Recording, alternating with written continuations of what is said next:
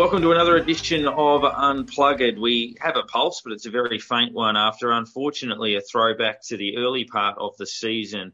One thing we could probably rely on since the bye was that the effort and performance had been at a fairly consistent level. It wasn't always getting the result, but certainly that the group wasn't far away. The only two defeats they'd suffered really since that period were tight losses to Port Adelaide and the West Coast Eagles. But this loss was a throwback to some of those ugly performances against Port Adelaide and Richmond, the Western Bulldogs and Essendon and the like from earlier in the year. And unfortunately, it's a result that probably cost us our season. If we win all three games, we will make the finals, but it's the challenge of winning all three of those matches that may be too difficult. A look at our injury list this week shows about 19 blokes. A look at Sydney's injury list shows tumbleweeds, but we'll see what happens as the game does unfold.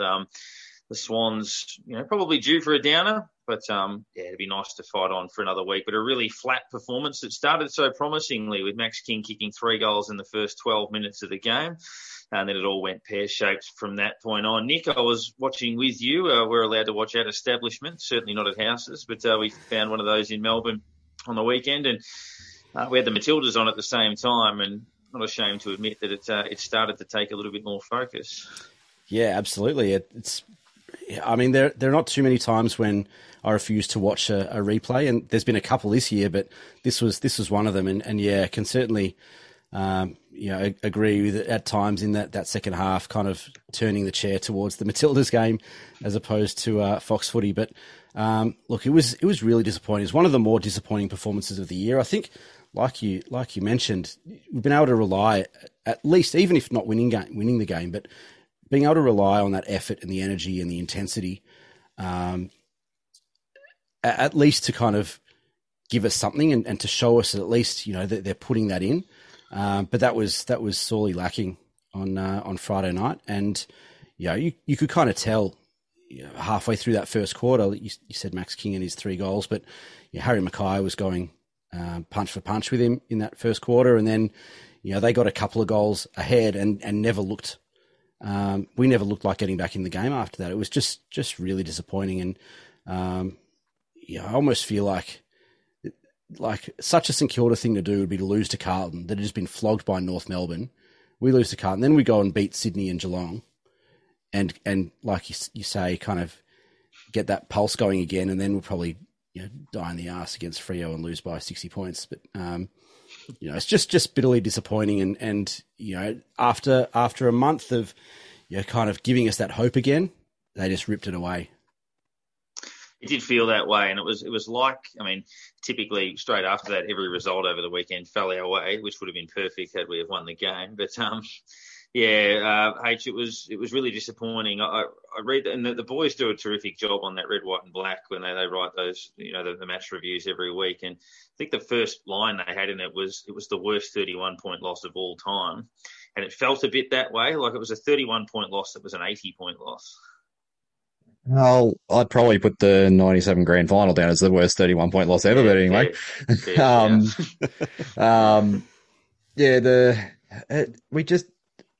It just seems like we don't want to play finals. All the other teams are giving us the opportunity to do it. We just turn up on these games and go, well, do we want it that badly? It just doesn't seem like it at the moment. We felt slow. We felt seconds of the ball. You look at what we did for the first 15 minutes of the match, and you think, hey, we're on here. We're kicking it to King in space. But then all of a sudden, they start moving back on him a little bit more than what they were. And all of a sudden we're still trying to kick it to him, even though they've got someone sitting back in front of him or that. And you're thinking, well, where are these open players that should be there if they're zoning back on him? They've established what was beating him after only 15 minutes, and they changed their game plan, which you look back the other way, we didn't do. So that's what's happened there. We've sort of been beaten in the coach's box. They were able to change what was happening, whereas we kept trying to do the same things, but it just stopped working. And that's where we've got to look at. We've said it in the other losses this year. If something's not working, stop it. it's not working for a reason. Try something else. It just gets frustrating watching him try to, I guess, sit it on Max's head when he's got three players around him. And you're thinking, well, where are the two crummers? Where are the players who are 15 metres shorter of him by themselves that these players have run off? Where's the player streaming on the ground by himself? But it just didn't feel like anyone was rushing to the ball to open space to make those different opportunities. Yeah, the biggest contrast in styles between the sides was the way we were moving the ball forward. So, I mean, first 15 minutes, it was open at both ends. But then from probably that point on, every time we went forward, it was laboured. We'd miss targets. We'd go wide or we'd bomb it to the top of the square and there'd be 14 guys around.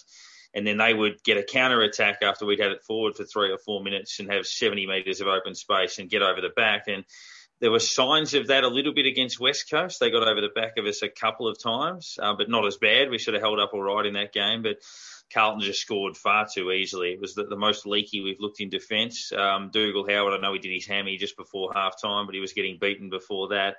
Even Wilkie was a bit looser. Webster played his worst game for the year, probably. I thought Highmore was okay, but there wasn't a lot else probably defensively. Connolly was taking the game on a little bit with run and carry, but we were just a bit safe. We were safe with ball in hand and loose when we didn't have it, which is obviously a horrible combination, whereas they were daring. And, I mean, to get 70 hit-outs to 13 or whatever it was, or 70 to 16, and break even in the clearances, 70 to 11, I think it might have been, but to break even in the clearances with an additional midfielder effectively for them in Jack Silvani with no logical ruckman was really disappointing. And as much as Hunter didn't give us what Ryder would give us, if you had Marshall and Ryder in, you'd expect to win the hit out 70 to whatever it was. So we did that anyway, but for some reason just couldn't capitalise on that control. And it was a perfect storm. Midfield was flat-footed, forwards couldn't get space, and defence was really loose. And as a result, you lose badly.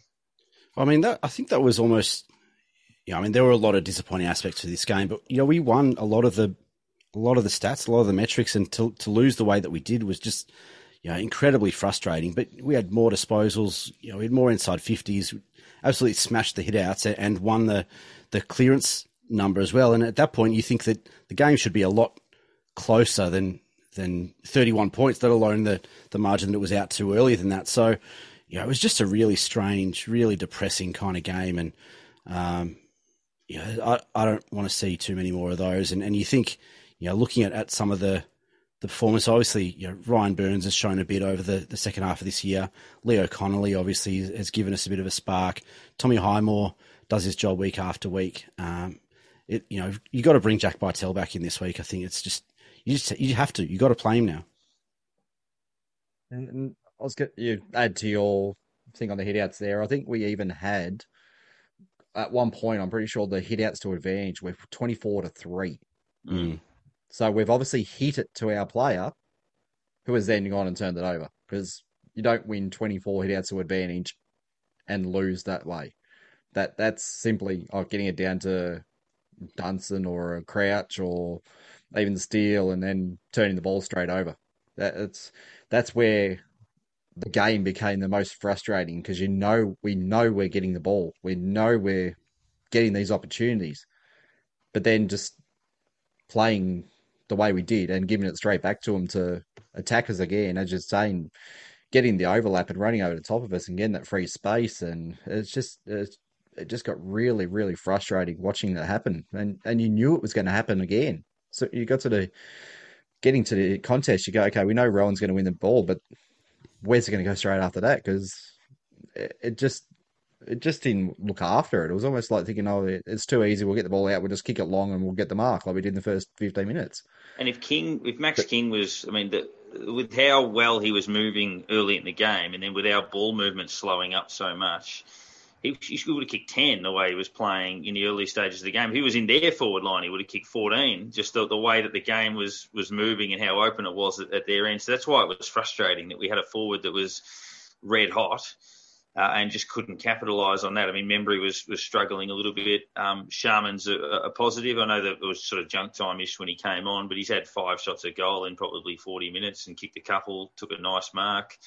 So that's encouraging. But yeah, it was just frustrating that there were a few things that were right there for us. It was that and the Port Adelaide game where basically the seas parted for us to walk into the 8.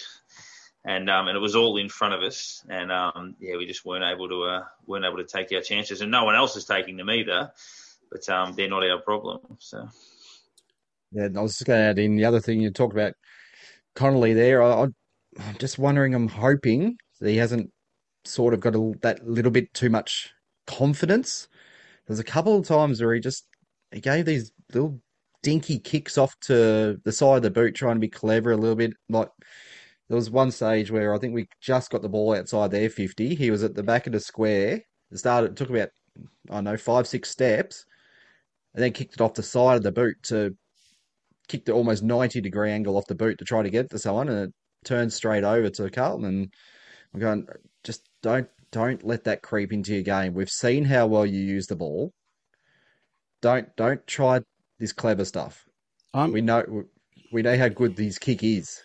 You know what? I'm almost the opposite. I'm kind of okay with it because we don't have too many guys that are willing to take the game on, and we've got a 4-gamer or whatever he is that's willing to try something new and show a bit of dash and a bit of dare and try something a bit strange or whatever that is, and we don't have anyone like him. He's kind of our version of Caleb Daniel off half back, and he's small and he jinks around and.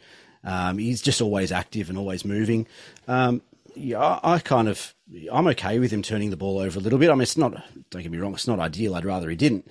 But, in a season where we just lack some spark and dash and dare and having fun, and he just seems to have that in spades. And, I just want him to keep attacking the ball. I want him to keep taking the game on and showing a bit of that flash because we miss it. It's something that we sorely, sorely miss. And even you look at some of those, opposition fans will call it the boring days of the Ross Lyon team when they were just so clinical and whatever. But you still had guys like, Jason Graham and guys like him off halfback and taking the game on and showing something, a bit of spark and a bit of excitement. And Leo Connolly reminds me a little bit of that and just has the confidence, almost arrogance, but has the confidence and the ability to kind of do something a little bit special and I hope he doesn't lose that, especially the rest of this year. He almost doesn't have anything to lose.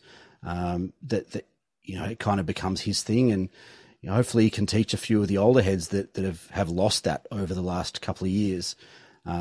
Hopefully he kind of brings that back a little bit to the team because I think we miss it.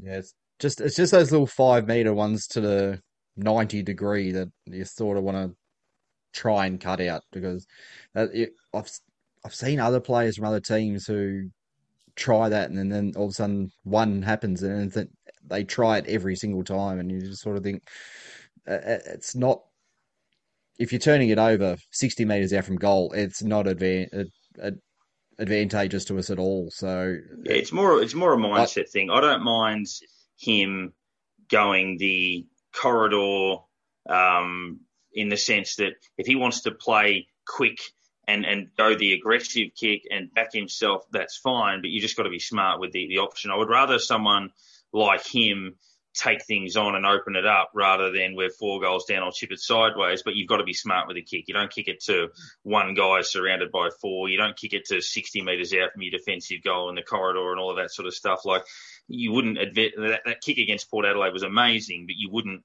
advise that you try that very often. That's a very, very low percentage, but I don't mind the mindset of the kid to say, I'm a reasonable user of the footy. I'm going to take the option that opens us up because we've got too many guys that won't do that. We've got guys like, yes, there are guys that turn and play on. Zach Jones is a guy that forces the issue a little bit, but guys like Dunstan and Ross and even Billings to some degree, who should be a better kick than both of those guys, will often be very safe and steady when things aren't going our way. And it's almost like, well, we're 5 goals down and they're playing safe. It's like, well, we can't win then. You've got What's to the bite thing? off. Yeah. We have so many guys that are willing to play safe and play safe footy, but they're not very good at it. No. We're not a good team at playing safe. We play our best footy when we're attacking and offensive, and we have that mentality. And too often we've seen this year in particular, those guys that should, they're skilled footballers. They're experienced, veteran, athletic, quick, strong, powerful, skilled footballers with talent. And so often they play safe and it backfires because they're just not good at it. Not good at safe football. Yeah, it was a messy old night, unfortunately, when they had a fair bit of expectation on it. Votes, I guess it's probably a case of almost returning to a degree of normality or status quo with some of these. It was pretty tricky to find them. I squeezed Max King in for 1 vote, even though most of his work was done early, but he's kicked 4 in a team that was well beaten, and he looked on. He looked like he would have kicked 6 at least again with a decent day. I know Wiedering took some intercept marks, but if you've kicked 4 on him, I still think you've won the points. I thought Zach Jones was in the first half certainly our best player, and I thought his energy, he was actually vibrant and taking the game on and running, and backed up the week before really well. So I gave him 2 votes, and Jack Steele's had 36 and clearances and tackles and all of the usual stuff, and was once again our best player. I thought about giving Rowan Marshall a vote, and that was interesting because Silvani was good for them, but Marshall's had 25, 47 hit-outs, kicked a goal, taken 8 marks or something like that. He did dominate his position, and it wasn't really necessarily his fault what did eventuate, but I just squeezed him in for an apology. So King, Jones, Steele for me, H. I pretty much agree with you right there. I couldn't find really anyone else to squeeze in. Dunstan, I maybe almost got him for the 1. Just that last kick which basically it got turned over a few times. Hits a few more of those targets, and he gets in the votes.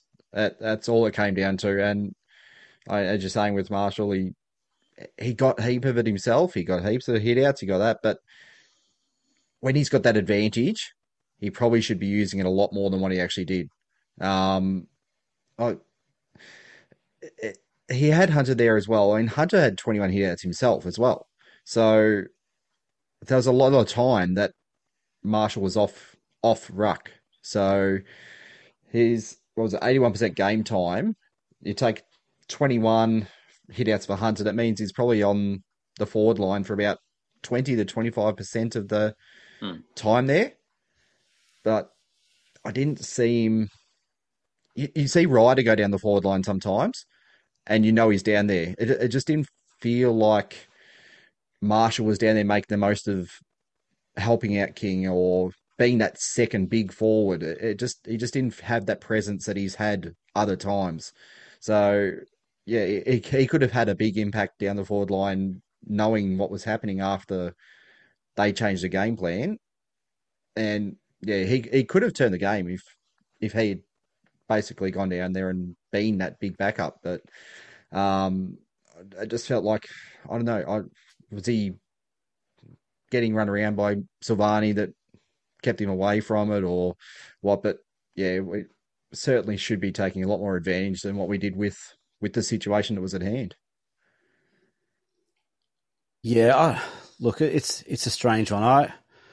I kind of disagree a little bit with both of you guys on Rowan Marshall. I've given him 2 votes, but I'll get to that.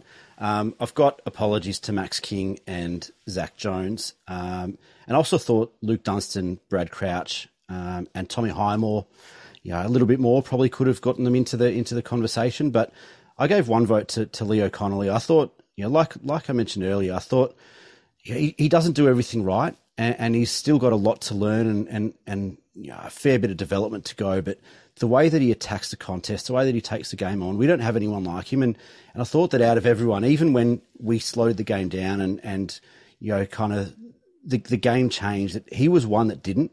He had 18 touches, intercept possessions, moved the ball quickly, went long. He had 380 odd meters gained as well from a back pocket.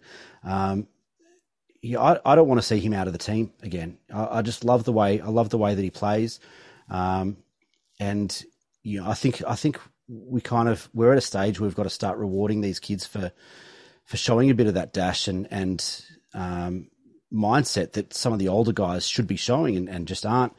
Like I said, Rowan Marshall I thought was stiff. He had 22 touches, 46 headouts, 6 score involvements, 5 tackles and a goal. I mean, any other week, that's a bloody good game for a ruckman. And you're right, he didn't impact the game a whole lot as a forward, but I'm not sure that's his fault. Our forward entry and our ball movement off half-back and forward of centre was just deplorable. And we saw what happened with Max King after quarter time. He kicked that one later on, but the way that Carlton set up their kind of half-back zone, and the way that we moved the ball off, through the wing and through the corridor was just unbelievably poor. And, we didn't really give those guys much of an opportunity. And I thought Rowan Marshall was really impactful for his time in the ruck, and was let down by a number of guys around him in other situations. I thought he was let down a lot by his midfielders in that they didn't take advantage of the service that he gave them and that they turned the ball over a lot. And then again, when he was up forward, was let down by those guys bringing the ball to him, is that he wasn't able to have that impact that we know that he can have. But quite clearly Jack Steele was our best on ground, 36 touches, 14 tackles, 8 clearances, 8 score involvements. The guy just does everything. And this is the Jack Steele award. Yeah, it is. And he'll struggle to get a Brownlow vote in that game only because we got flogged. But might get one. He might get one potentially, whether it's Walsh or Mackay or whatever. They get the others forwards, don't always get them. So chance that might not happen. Are we going to do the Shannon Knoll? We will. We certainly will. You were talking about Paul Hunter before, and I thought you could have easily been talking about Trent Noble or someone like that with those sorts of numbers. Trent Noble, who famously, I think, had 71 hit-outs in 2 weeks without a possession in 2004, but it is a bit that way. But I know how hard it can get. You gotta lift. You gotta lift. Yeah, well, where do we start with the Shannon Knoll Award? I know he kicked 3 late, and I gave him the Shannon Knoll Award last week, but I'm going again only because he's so important to us. And all of those possessions came when it didn't matter. And it wasn't necessarily his fault. We had a lot of problems. I would have given it to Dougal Howard if he wasn't injured. He's struggled in the last couple of weeks. But Tim Membry, for mine again, a big fan. I think he's been in our best 5 over the course of the year. But the last 2 to 3 weeks he's battled, and that's been partially why we haven't won any of those games when we only needed one. So we need more from him on a consistent basis, particularly. He was very good against Sydney last time we played them. We need something like that from him. But, I'm doubling down, H.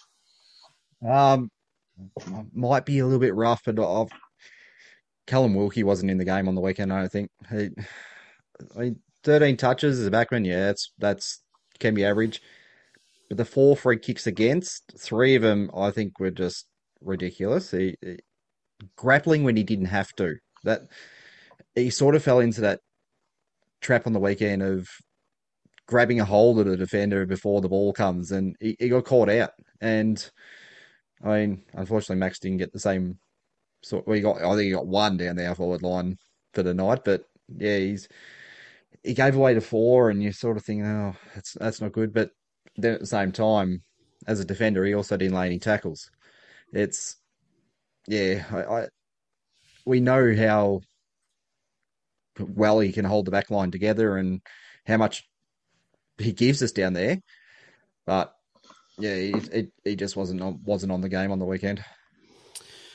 Yeah, I considered all those guys, and similar reason to you, Parker, on Membry, just in how much he can give us. Over the last month or so has not been his best footy. Dougal Howard, I thought, was poor before he got injured, but tough to give this award, or whatever you want to give it to a bloke that goes off injured. Wilkie as well, I thought was probably his worst game for the year, but he's probably got the the runs on the board, I think, to give him another shot. If he has another week like that this week, that is fair and square in the gun. But for me, it came down to Dean Kent and Ben Long. And it was very hard to decide between those two. And I've gone with Ben Long because he's been in the team most of the year, or at least the second half of the year. He kind of gave himself a second wind. He's given himself earned himself a second life again as a defensive pressure forward, but just gave us nothing in a real opportunity this week, or last week I should say, against that Carlton defence that is certainly not a finals worthy defensive unit, to really stamp his impression on the game and really make an impact both physically but also attack on the contest and impact the scoreboard. Just really gave us nothing. I think he had 3 tackles for the day and 8 touches. Kent was lively at times. He had some horrific turnovers, but it looked like he at least showed some effort and energy, which was the difference maker. But Ben Long, 100% in the gun for me this week, and just games when he goes missing, just really, really goes missing. I ran out of swear words on Friday night. It's probably best I don't comment on some of my thoughts on Dean Kent too much. Watching that game, just before we move on from that, there's one guy that we've all let off scot-free, and he's very, very lucky not to have been included in this segment, and that is Jack Billings. His last couple of weeks, his ball use and his influence. I know there's a lot of talk about him being targeted by a couple of clubs in the competition, and we should probably consider that. And I'm not saying that in a harsh way. I don't like any player moving on, but you've got to consider all of those sorts of options around players, and he's at a crossroads, Jack. There's no question about that. His career can go any number of directions from here, and we'll see what does eventuate. But I remember thinking after about round 6 or 7, he was our behind Jack Steele. He was our best player. Would have been top 2 or top 3 at worst in the best and fairest at that point, I would have thought.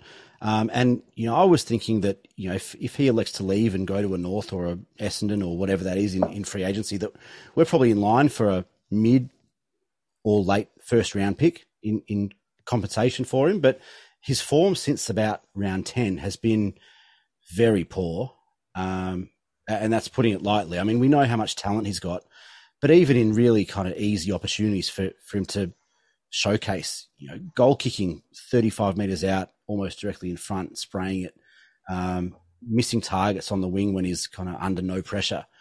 We're probably in line for a second round pick now after the last 10 weeks. It kind of feels like he's mentally checked out, that he's just not giving the effort. And we know that historically over the last few years, he starts the season on fire.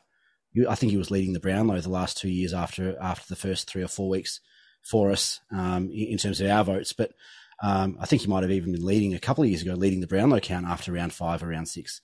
But it feels like he's mentally checked out, and I don't know if there's any way that we can get that back for the last couple of weeks of the year, and or whether it's there's potentially an offer on the table and he's just waiting for the end of the year to be able to take it.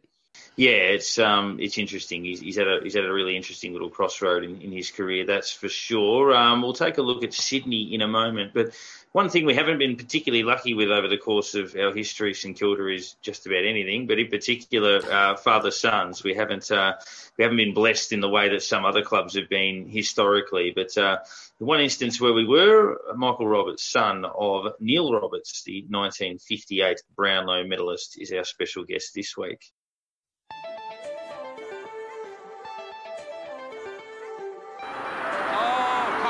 Again, it's a couple. He's got out, but he got out of trouble. Brilliant handball, and he's out of trouble as he gets it across towards his teammate out there in Thomas, and they're away again. Burns gets it down towards him. Beautiful. Oh, what a bit of football this is. Cunningham. Long kick to the goal square. Roberts!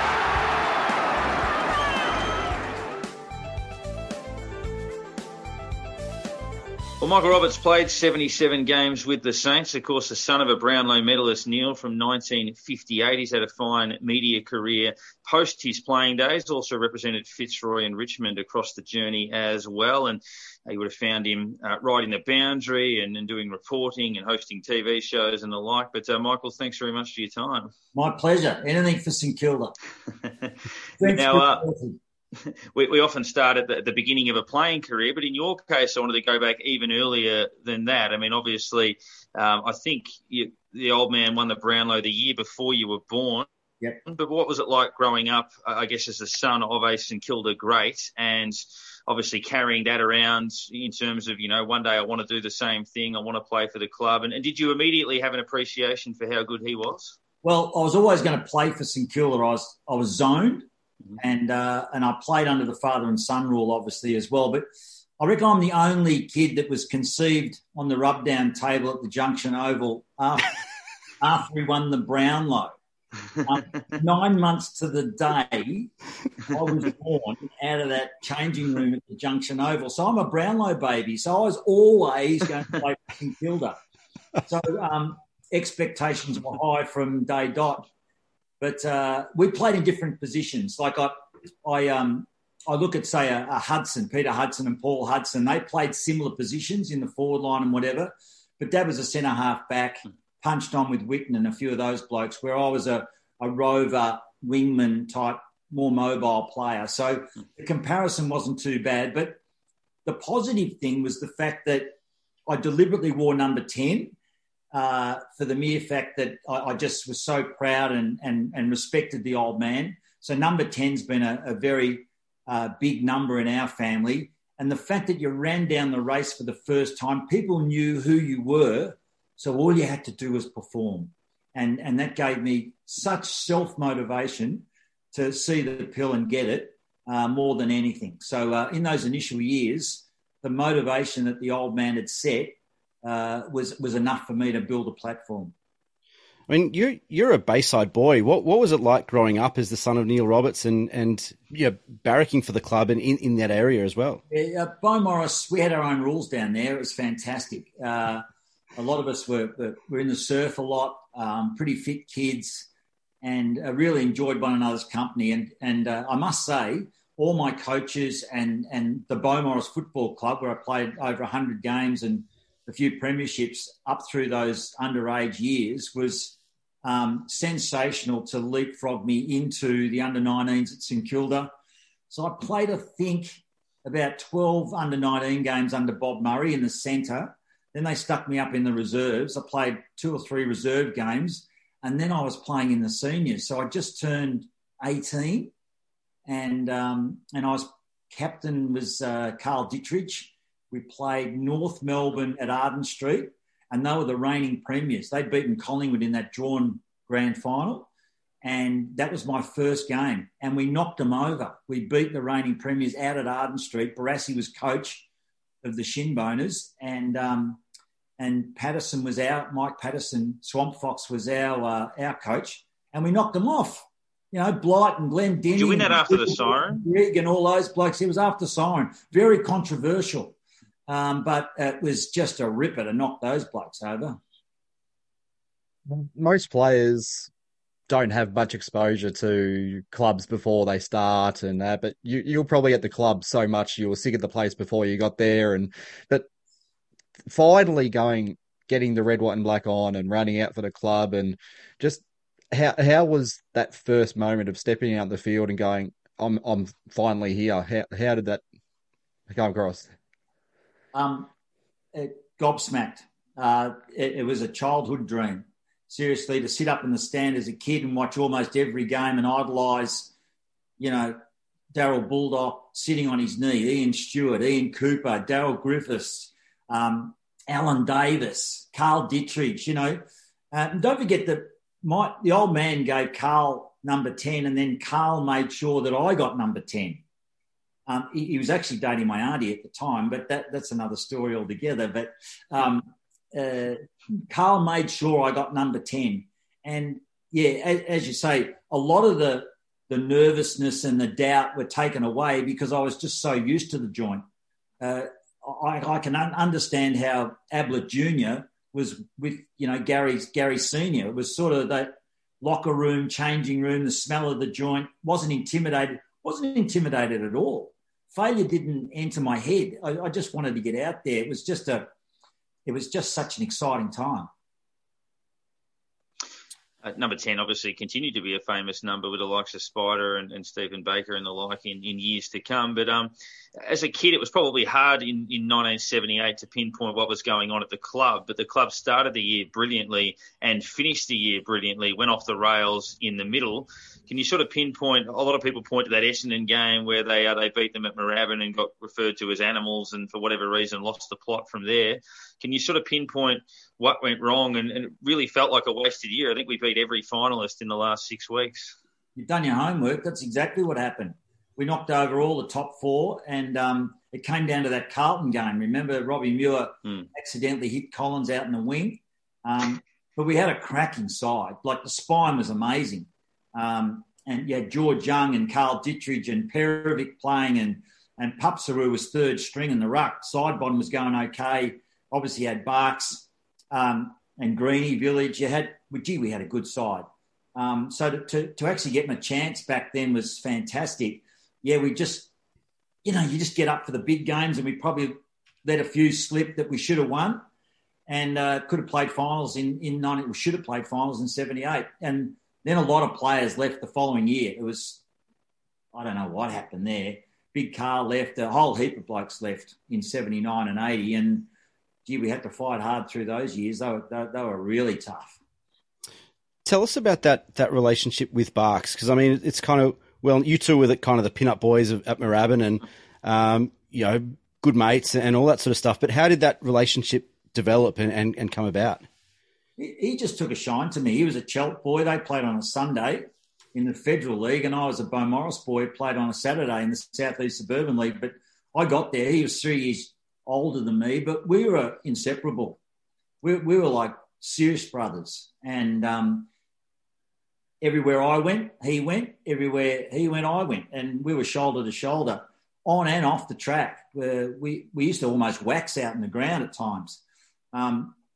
Yeah, that was a sad day. That was a slow burn, him passing. I didn't see him in his last month, and I saw him a lot, and I was shattered. But he just didn't want to show that he actually reached such a condition. He was skeletal, and I remember I was hosting a function for the club. It was a jumper presentation, and I was waiting for him to come into the room, and he was late. And Big Carl and Gary Colling and a few of those guys that were presenting jumpers, they were on the front table, and I remember him walking in, and I thought, geez, he looks yellow, and he's so much weight.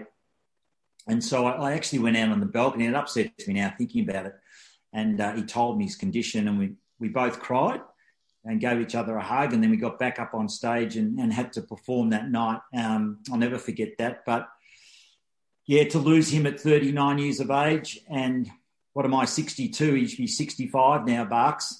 And he'd be running things. He was so good in the media, on and off the track. He's a great player. Tackler, high mark, so respected, but a larrikin.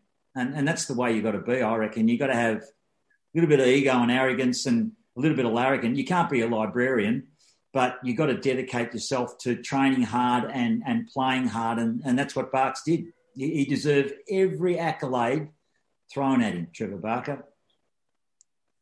You mentioned about Neil playing on EJ and that during his time, and you would have come up against Ted Jr. in your time, but I've also spotted the photo of yourself with both your dads, both of you two in your big V jumper. How was representing the state as well? We don't really get it these days, obviously. We get occasionally, like the game last year, but getting to play for Victoria, how was that? I got brought up about the big V because the old man, he was so into state football. They had big carnivals and it was war against WA and even Tassie and South Australia, and the 80s was big because of Ted.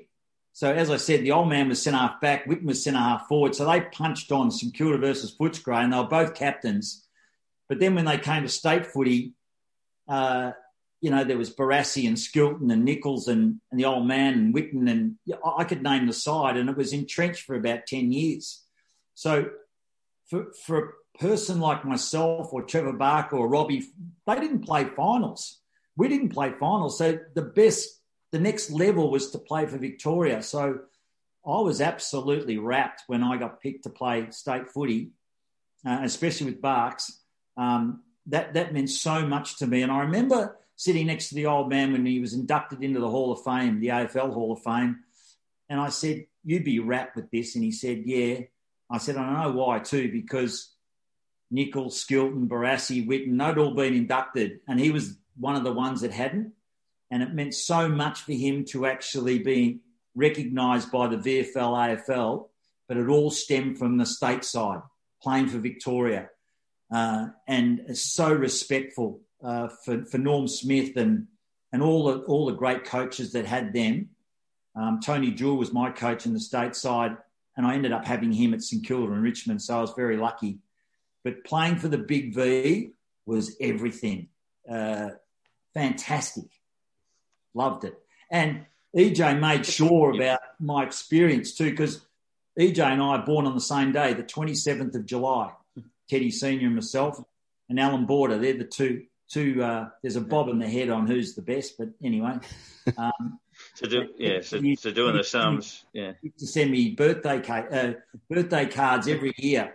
Can't repeat them; they're shockers. But it's not a bad triumvirate, is it?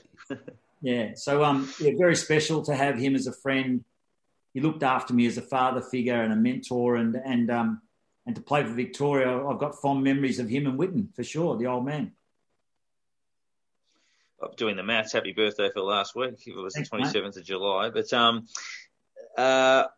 just elaborating further on Barks, we often hear the story about when St Kilda were on their knees. I'm not sure of the specific year, but I think it was early 80s, about the time he won the best and fairest and famously donated the car back to the club. But also the rallying of the troops. Yeah, the rallying of the troops when the club was on its knees, accepting 22 cents in the dollar and that sort of thing. Can you sort of take us through the way that was sort of sold and the way that his loyalty rubbed off on everyone else and in effect saved the club? I reckon it was 11 cents in the dollar. It was 1981, and a few of us had to take a lot of cuts because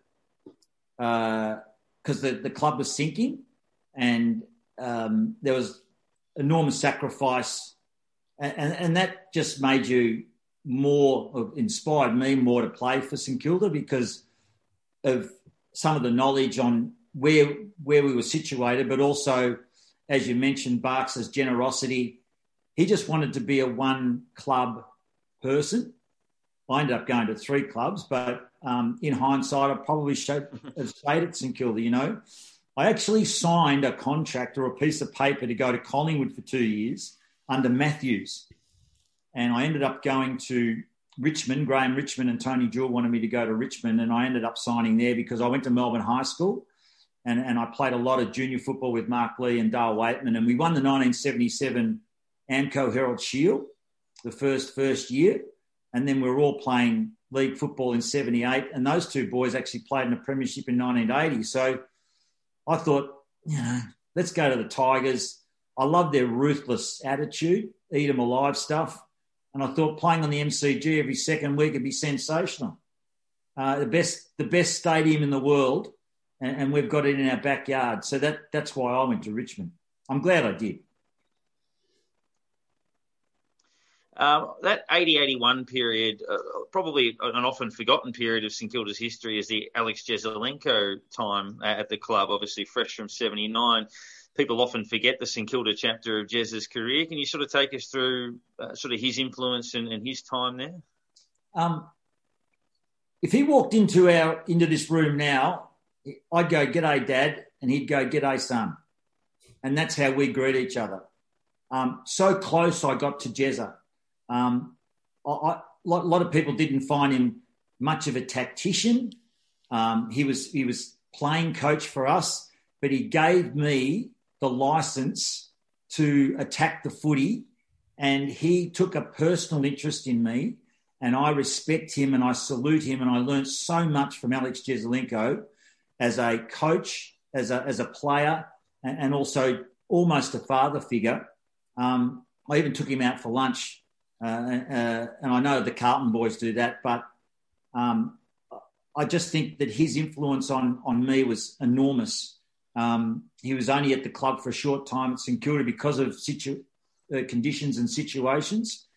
But I can publicly tell you that I respect him so much, and he was so important for my progress at the time. He was influential in me actually playing for Victoria and taking that next level, Alex Jesaulenko.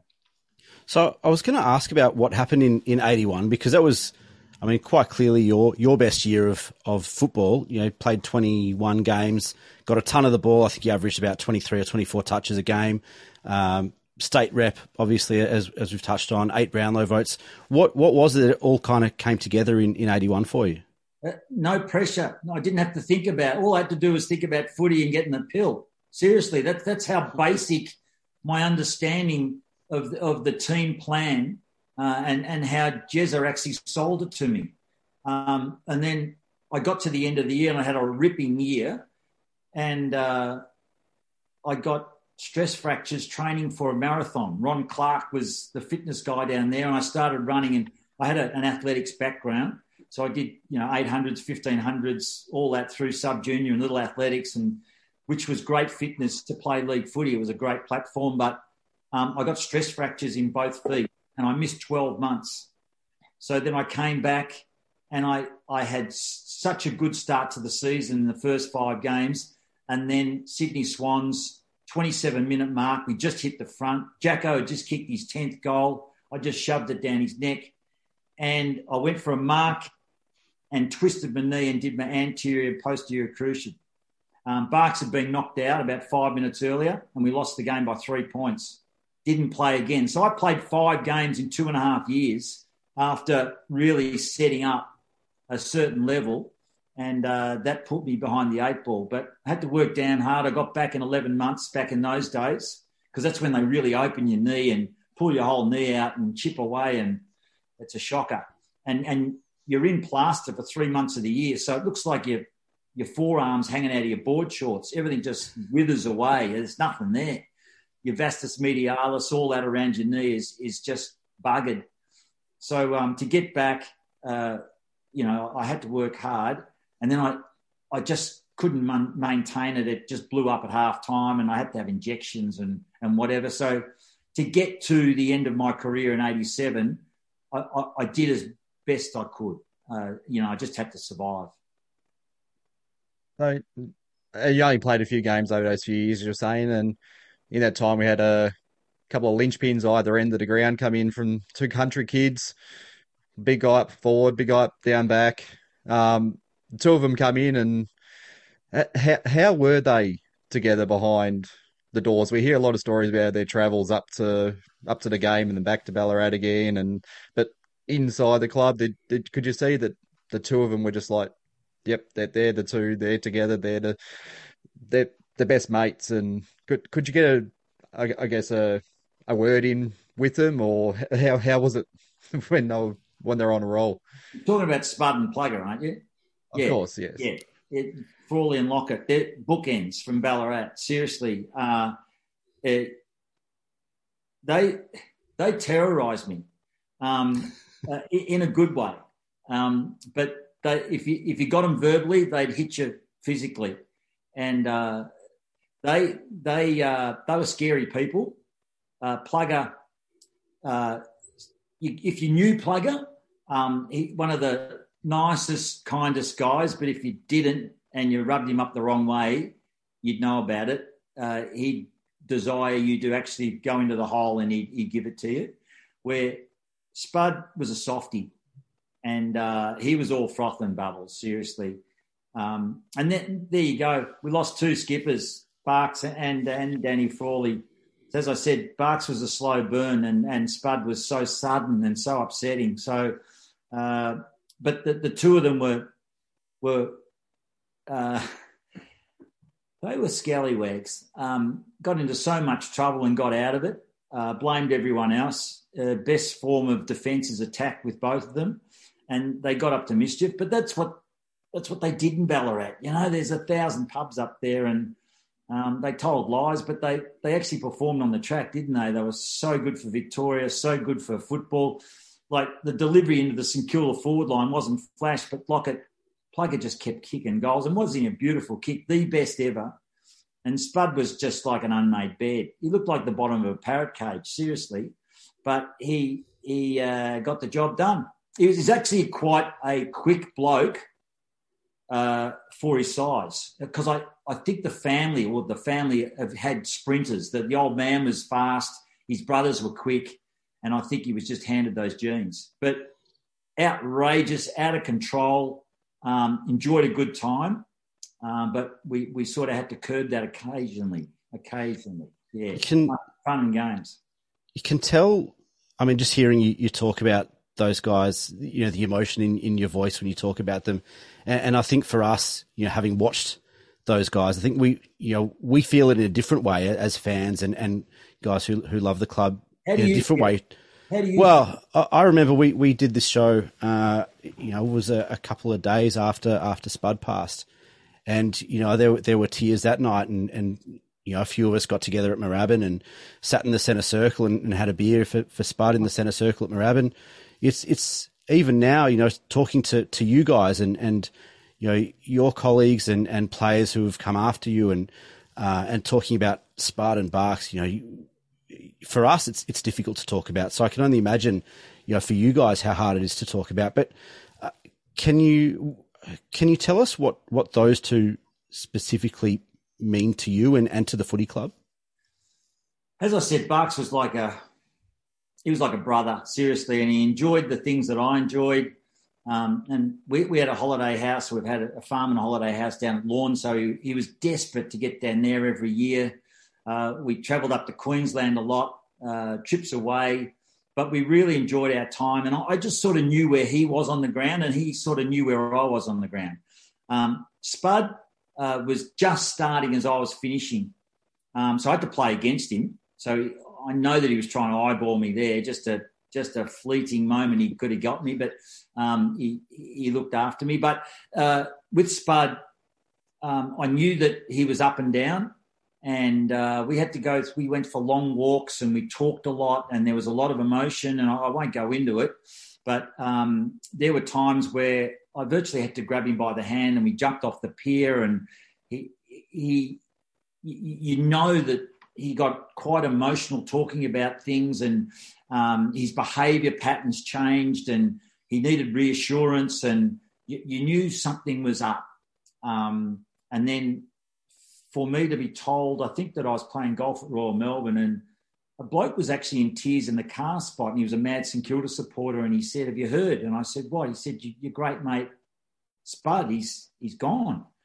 And I really had to gather myself because it was so sudden, and it still affects me thinking about it, because there's so many situations that Spud would be with us and enjoying it, and on the TV and the radio and the games, and you know, he'd be enjoying Banger Harvey coaching for Collingwood, because we know how much that senior coaching role meant for Banger, and Spud should be here to experience that.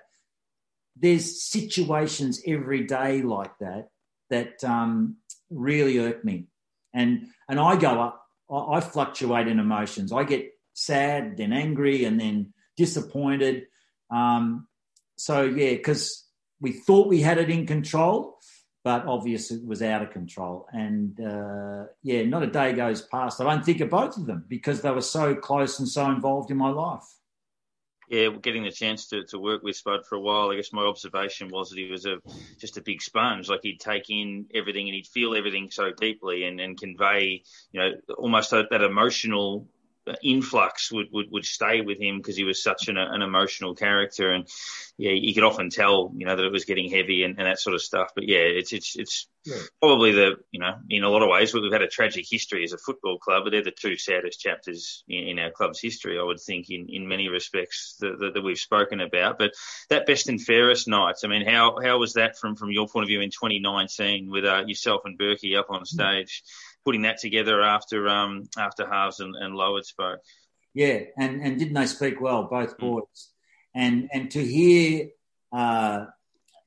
the stories of Anita and the three girls, and Barks's mum as well. That is one big crocheted St Kilda blanket, really, over the lot of us.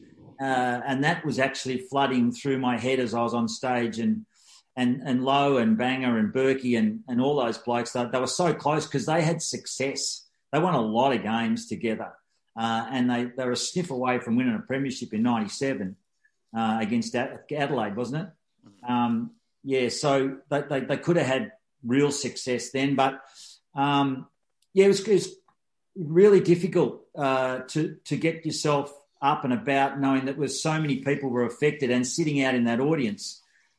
Just to even get up on stage and talk about it was quite emotional, but we got through it. And it's amazing what you can do under duress if your mindset's right. And all I did was think, okay, Spud's a big character. Barks was larger than life.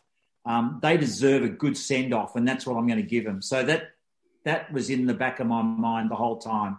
I wasn't going to let them down. I wanted to tell stories and make sure that people knew exactly who they were and how respected they were within the football world and also the football club. I saw when I was trying to look into a bit of your history, I found a picture of you with Elton John from 91 or from 81 or 82. Can you tell us the story behind that photo?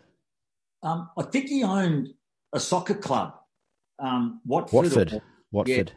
And he was entrenched in our football because Molly, obviously, is a big St Kilda fan, and brought him along to a game. And he had a rock concert at Festival Hall called the Jump Tour, and he invited Barks and I along.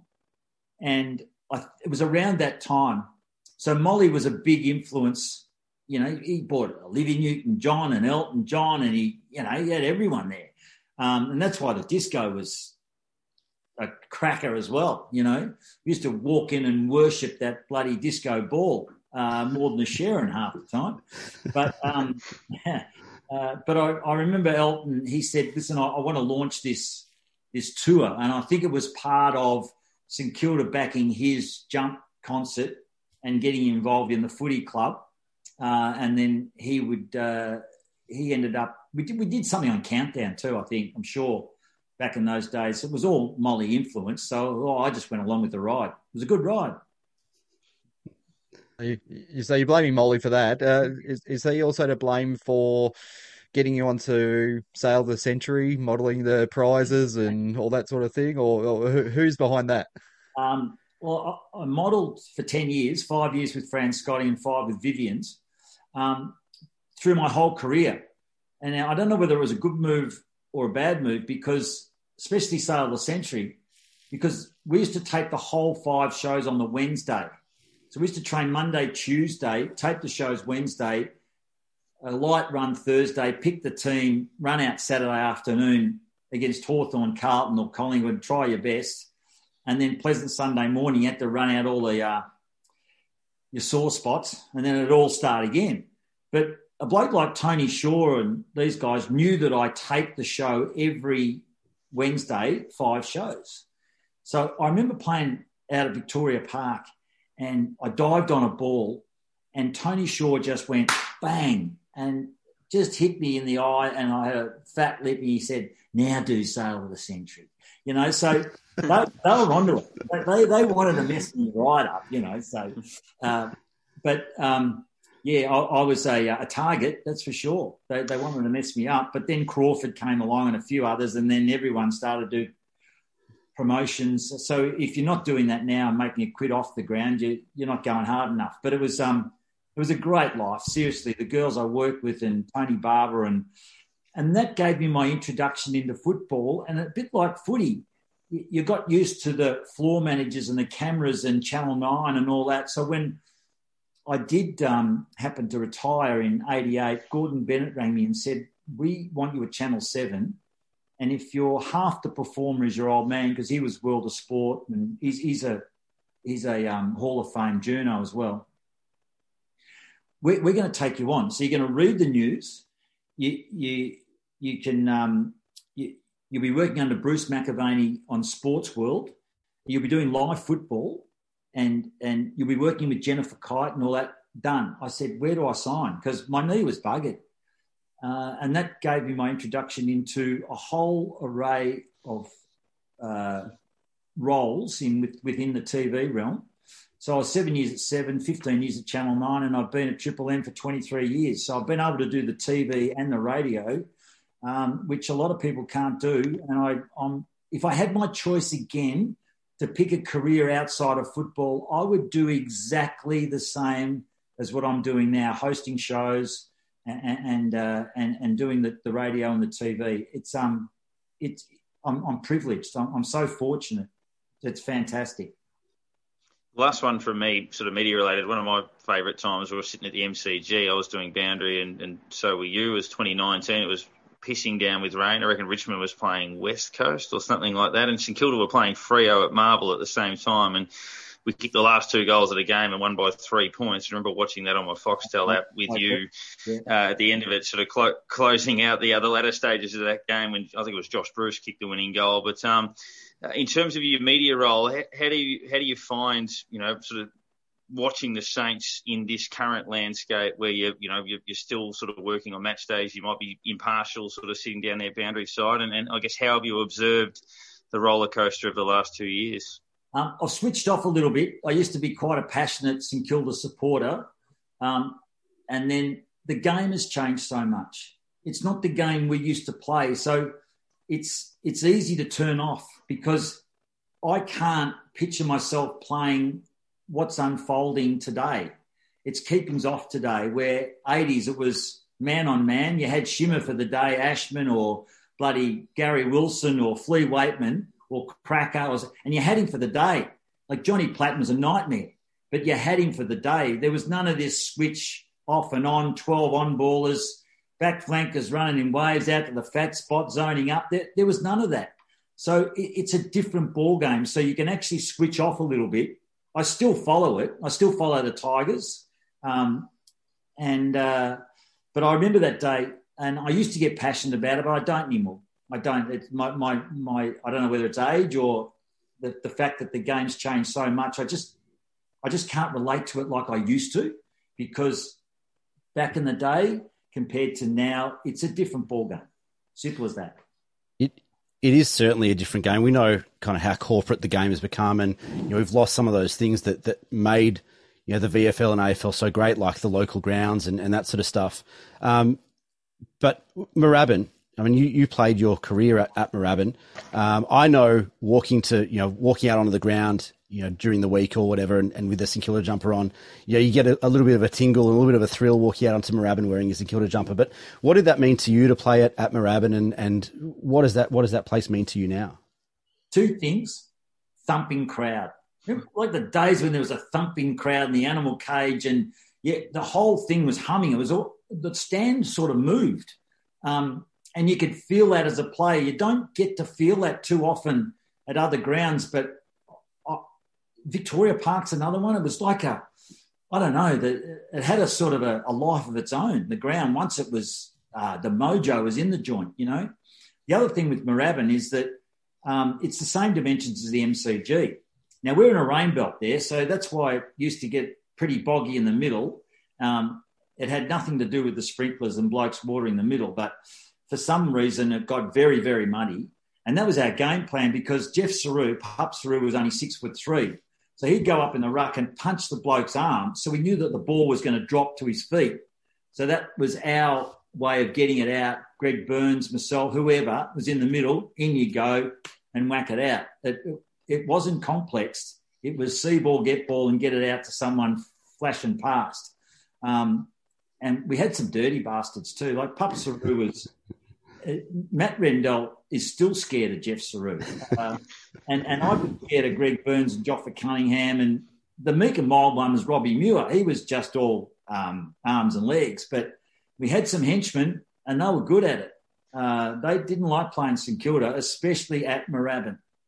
Do you have one memory or one story that kind of sticks out in your mind as your kind of favourite moment at Moorabbin? Moorabbin? I've got a good one and a bad one. The bad one is I had a shot for goal against Geelong, and I got pushed in the back, and it went through for a point, and I was 40 metres out, 45-degree angle, and I had to kick it to win. And, Jesus, I missed it. So I remember my little brother in the press box. He's only tiny. He started crying, apparently. And one of the only games my old man saw me play, because he was off doing other games for World of Sport, and I blew that. I played in 2 draws, Richmond, the MCG on Francis Burke, and we played a draw out at Arden Street against North Melbourne. 2 really high-class games. I'll never forget them. Kick 5 against Melbourne, and that was great because the coach was Barassi. So I loved giving it to Ronald Dale. And one of my fondest memories was when Jezza took over and we knocked over Essendon. I think it would have been 80 or around that time. 80, yeah. And yeah, was it 80? Mm-hmm. And Jezza was in the half forward running around, and that's when I knew that it was so exciting to win that match, and for Jezza to be there, and that crowd was, it was just jam-packed. That sticks in my head.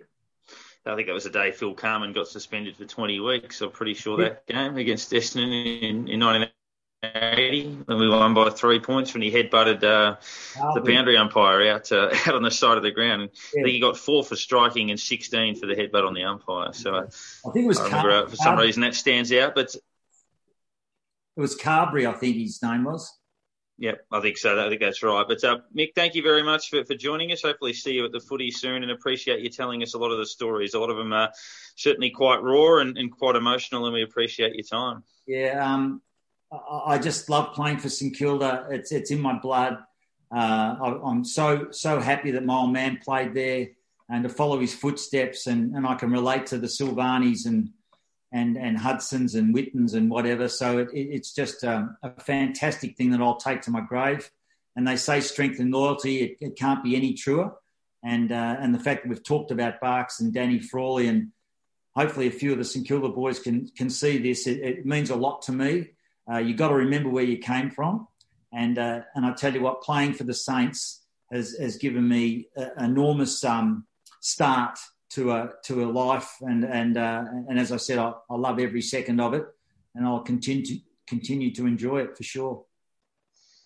Michael Roberts there. We look ahead to Sydney, which is a game brought forward, I believe, to Saturday night. It was originally scheduled for Sunday afternoon, and our record is 3-7 at Marvel this year. 2 of those wins have come against North Melbourne and Hawthorn, who occupy the bottom 2 positions on the table. And we're probably in season worst form at the time that we played both of them. And the other win was the barnstorming win over West Coast earlier in the year. But we've had some horror losses. We've lost 3 games by 70 points or more, or 75 points or more.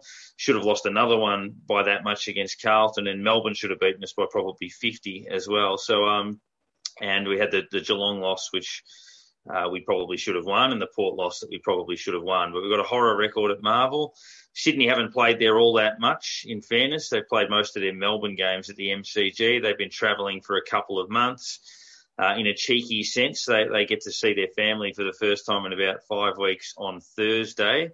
So hopefully they are A, distracted, and B, tired when it gets to Saturday night's game. But we'll see what does happen. They've got no one on their injury list apart from Naismith, who probably wouldn't be getting a game anyway because of how well Hickey's playing in the ruck for them at present.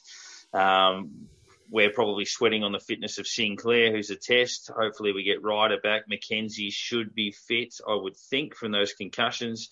We're going to lose Hunter Clark again, and Dougal Howard with a hammy will probably miss, you'd think, the last 3 games of the home and away season. So if there are changes, you'd say that you probably got to pick Joyce or someone like that, or Frawley in place of Howard, especially with Buddy and Reid playing. You hope Sinclair comes in for Clark, if not Bytel or both. And then I would play McKenzie for Kent personally, but we'll see which way they go on that front. But that's what I'd imagine they probably look to do. And yeah, Hanbury would be the interesting one. I don't think Sandy had enough hit-outs necessarily. He was fit enough to play a few weeks ago, but whether they pull the trigger on that, I don't know. Yeah, I wouldn't have thought so. I mean, what rumour between, somewhere during the week saying, we've told him that this will be the end or whatever, and yeah, who knows? It's interesting to see whether that eventuates or not. So, but yeah, you said the game that was brought forward, but it's gone back 8 weeks and then gone forward a day. So this is the one that was meant to be at the SCG, but obviously the previous one was. I actually wish it was. Yeah. So it wasn't at Marvel. Yeah, well, it's I just Sydney at the moment. I don't think anywhere you play them at the moment they're going to be easy to beat. It's the surprise pack of the year by far.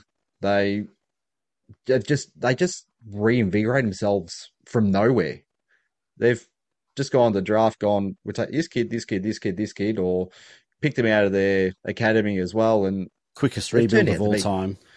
They've turned out to be some of the best players for them for all year, and you're just going, how did they get these kids? How are they hiding them? How are they keeping away from everyone else? And you just go, would you love to find? I mean, they found I reckon 5 players this year who basically are going to be hard to drop ever, because they've just slotted in and they look like they've been playing for years. And you go, well, can we just get 2 from somewhere, or that they're impossible to drop? So they're just not not going to be an easy team to beat. That's as simple as it is. And I mean, you got Buddy who's come back. He's probably the only upside to him not getting suspended was he didn't get a week off last week.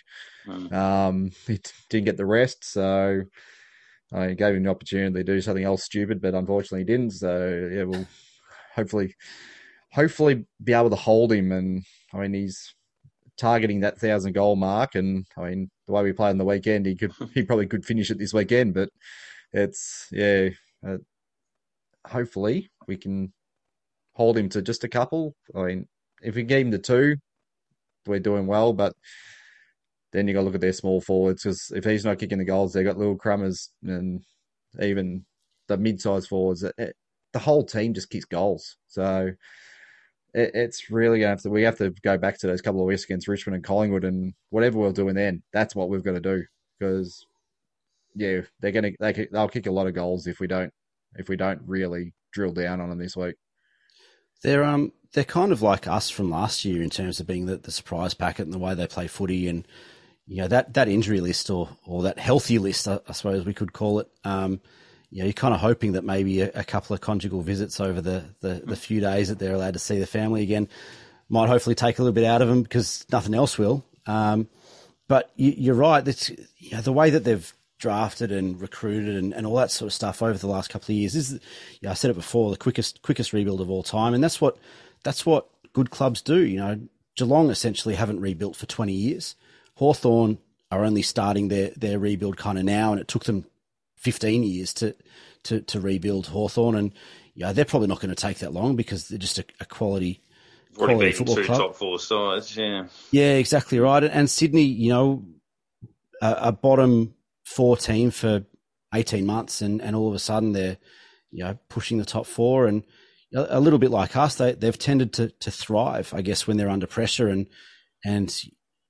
being in their hub or their bubble, whatever you want to call it, over the last couple of months seems to have reinvigorated them. They had a couple of slower weeks through the middle of the year. They started the year on fire, as we know, but they had a couple of slower weeks in the middle, and ever since they've been in this COVID bubble or whatever, a bit like us last year, they've just kind of gotten around each other, and they've kind of really reinvigorated themselves, and they're playing really good footy, and they're super dangerous.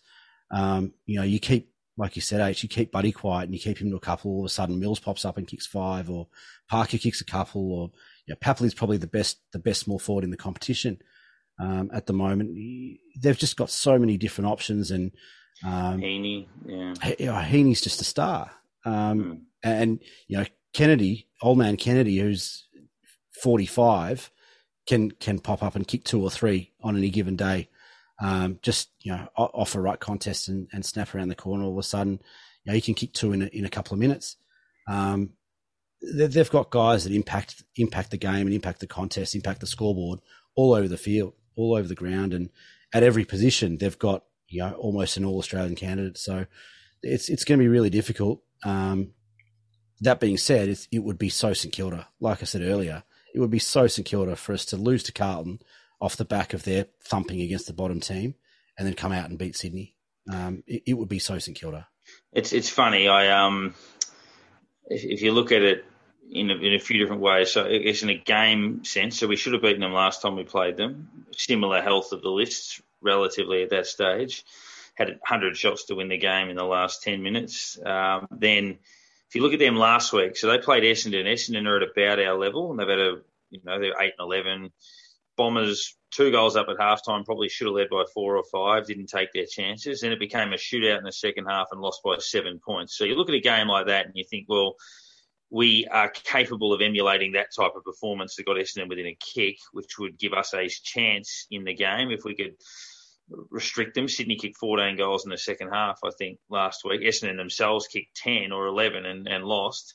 You don't want to play a game like that. It was a great game of footy, but the shootout's not going to suit us just at the minute. But at the same time, we need a bit more of an open game than we had last week from our point of view. But yeah, they're still gettable.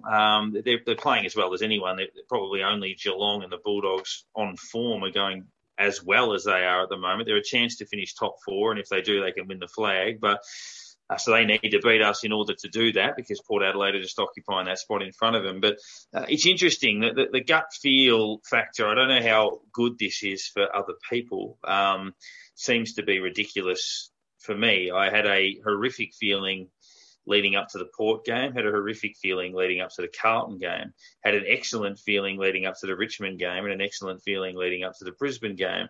And I feel all right about this one too, and no idea why. There's no logical rhyme or reason to it, but just part of me thinks in the back of my mind that we might give it a fair old nudge. Don't know why. They're a much better side than Carlton are, and Carlton smoked us last Friday. But I don't know. Just a funny feeling in the bones that we might be okay. Yeah, you say they're only behind probably the Bulldogs and Geelong and that, but they're only third behind the Bulldogs and Lions in scoring. So they're very, very potent up forward, and which is so different from what we've come to expect from Sydney teams over the last decade. They used to be the team that smothered everyone and won by kicking 7 goals, similar to what we were doing at one point as well. But I think that's what surprised most teams. They've just opened up so much, and they've got this free-flowing game that I think it's probably surprised themselves more than what it's actually surprised everyone else. So they were clearly picked to finish low this year by all the experts, by everyone sort of going, yeah, they're going to take a couple of years to get back and that sort of thing. But it's just such a quick turnaround, and it would not surprise you if they do manage to sneak a top 4 position, because I think they got a reasonable run home. I mean, they got us this week, then North Melbourne and Gold Coast. They're pushing for that top 4 position. I mean, for them to get a double chance it'd be unbelievable. Going from bottom 4 last year to top 4 this year, and you think, and they could beat anyone on their day at the moment too. Well, they're going to have to win the last 2 when they get beaten this week, that's for sure. Well, we can hope so, yes. It's one of those things and you look at the way that we've built our list over the last few years and tried to rebuild, and we've gone the opposite way. But you look at teams like Port Adelaide a couple of years ago, bringing in Rosie and Butters and Drew and those kind of kids, and Sydney with over the years, Heaney and Mills and Goulden in the last year, and they've got a number of kids that they brought in over the last off season and draft and that sort of stuff, and their academy, like you mentioned before, has been incredible for them. But I was kind of hoping that playing the likes of Burns and Connolly and these guys helps bring some of that life back into the way that we play footy, and it did for a little while. I think we saw some excitement against Richmond, Collingwood, and Brisbane, and even against West Coast and Port at stages, but we really needed it last week, and